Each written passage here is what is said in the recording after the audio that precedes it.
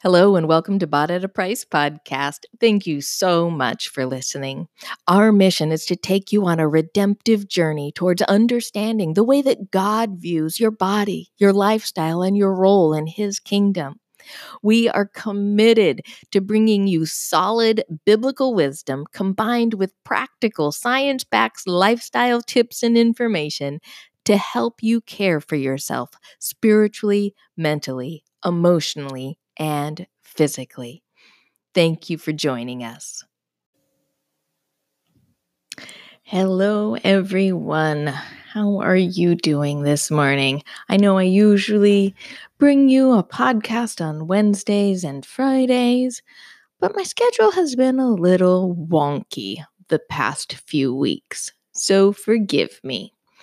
Today, we're going to continue what I was talking about last Wednesday when we discussed whether or not God will heal us if we ask Him to. And today we're going to talk about what Scripture says about praying for healing. If you have been studying God's Word or trying Google searches to find Bible verses about praying for healing, you've probably noticed there's a lot in the Bible about people being healed, but it's hard to find specifics that tell us how to pray for healing. And I don't know about you, but sometimes I like to have a recipe that tells me exactly how to do something. And healing's no different. But God didn't exactly give us a recipe that shows us how to pray for healing, but you're going to find that He did give us some guidance. So, we're going to open the best instruction manual of all, God's Word, and learn how to pray for healing, because we're at a point in history where prayers for healing, they're needed like never before. And I pray that this episode will help you understand how to do just that. We're going to start in James. And the first thing praying for healing involves is asking. James 4, verses 2b through 3 says, "You don't have because you don't ask. You ask and you do not receive because you ask wrongly to spend it on your passions." It's absolutely human nature to want things, and in most cases, we want things for all the wrong reasons, healing included. I know, the Holy Spirit has run my heart raw, showing me some of the wrong motives that I've had when I've prayed for my own healing. But we can't let the fear of wrong motives stop us from praying for healing. No, no, no. We have to pray for healing and trust God, who looks at and knows all hearts, to answer accordingly. If you didn't listen to the episode about God answering our cries for healing, I've got the link to that in the show notes. But earlier in the New Testament, Jesus tells us also to ask, seek, and knock until we get an answer. And he finished by saying, "How much more will your Father who is in heaven give good things to those who ask him?" It's Matthew 7, verses 7 through 11, where you find that entire passage. A huge part of how we pray for healing involves asking God until God answers. Even if you're unsure about what God wants, you ask until God answers. And if you're asking, seeking, and knocking, God will answer, and you will learn what He wants. So, are you praying for healing? Your own healing, that of a family member or friend, or for our world's healing? What healing are you praying for? And why are you praying for it? Friend, you pray for healing by asking, seeking, and knocking. Now we're going to go back to James and look at James 5, verses 13 through 16. They read, "Is anyone among you suffering? Let him pray. Is anyone cheerful? Let him sing praises. If anyone among you sick, let him call for the elders of the church and let them pray over him, anointing him with oil in the name of the Lord. And the prayer of faith will save the one who is sick, and the Lord will raise him up. And if he has committed sins, he will be forgiven. Therefore, confess your sins to one another and pray for one another that you may be healed. The prayer of a righteous person has great power as it is working." That's James 5:13 through 16. And the meaning of this passage is that in everything we should pray. We have another episode about praying about without ceasing as well that I'll link in the show notes. Whether we're ardently seeking God's face because of suffering due to sickness, hurt brought on by others, or because of gratitude and joy, in all, we seek God in prayer. But this is also the only place in the Bible that provides some instructions for how to pray for healing. But don't worry if your church doesn't have elders. God's not concerned with titles. If you're sick and you feel like you need to ask someone at the church to pray for you, go to whoever within your church's leadership the Holy Spirit's leading you to. Now, let's see what we can learn about how to pray for healing from these verses. There's 4 key things in this passage: prayer, anointing, faith, and confession. And I want to start with anointing. If you go to your church leadership for prayer, they may anoint you with oil. I've also seen regular old Christians like you and I pray for people's healing and anoint them with oil because it's something that we see Jesus and his disciples do. Mark 6:13 is one reference to that. So if you're sick, have you gone to church leadership and asked them to pray for your healing? Why or why not? And if so, what did you learn? If you'd like to listen to another episode or to read more about sick people being anointed with oil, I have a link to Bible verses about the sick being anointed with oil.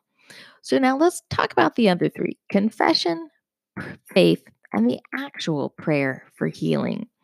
Praying for healing isn't about a specific method or technique. It's about dependence on God. You can pray sitting, standing, laying down, or kneeling, whatever you're comfortable with.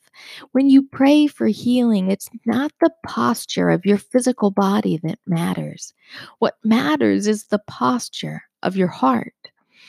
And this episode on praying for healing is based on the Lord's Prayer and the passages from James that we just talked about.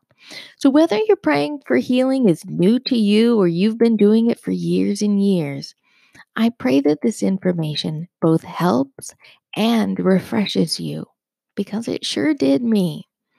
The first thing is confession in healing. For many years, I thought sinning less would somehow heal me. Ugh, you can totally see me like face palming right now. Why do our brains, or is it just my brain, struggle with things like this? And why do we think that we can do anything to fix our sin? I don't know. It's so beyond me, but I know that there have been more than one instances when I have tried. But the beauty of the gospel is that the moment we chose Jesus, our sins had a magic eraser taken to them, the eraser of Jesus's blood. This should bring us such comfort and reassurance. Yet, even though Jesus erased our sins, we still sin. We need to make confessing sin a regular part of our prayers, not just prayers for healing. And Jesus models this in the Lord's Prayer. And forgiveness is also foundational to Jesus' words in John 14:14, where he said, "If you ask me anything in my name, I will do it." Forgiveness also happened when Jesus healed people. Confession of sins is about humbling ourselves before God and recognizing our desperate need for Him. But it's also about recognizing the beautiful healing that Jesus provided when he died for our sins and rose to give us eternal life. I pray the beauty of confession and forgiveness becomes a healing balm to you. So, how does Jesus' work at Calvary, the place where he died for our sins, how does that work that he did there make you feel? In what ways has Jesus already healed you? And how have you seen salvation heal other people? Confession of sins doesn't guarantee physical healing. It guarantees something so much better: eternal life with our Lord and Savior. The next thing is the faith side, healing in faith. Praying in faith, what it says in James 5:15, involves praying for healing and being confident in God, even if his answer is different than expected. You can listen to last Wednesday's episode that talks more about God's answer being different.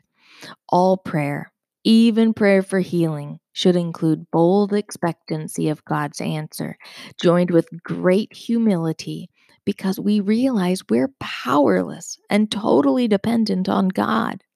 And even when God's answer is different than we expected, we can trust his answer will always be what's best. I think that this is the beauty of what James said about the prayer of faith saving the one who is sick. What beautiful confidence we have when we place our faith in God and God alone. Think about the healing that you're praying for, whether this is yours or someone else's. Do you trust God's answer will be what's best? Why or why not?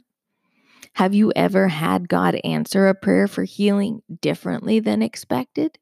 If so, what happened and what did it teach you? So now let's move to the last part, praying for healing. The church I attend, we teach a prayer model called tacos, and I love how simple it is. It's also an easy model for teaching others how to pray. We use it in a class I lead called Disciple Equip, and it's one of my favorite. It's become truly one of my favorite ways to pray.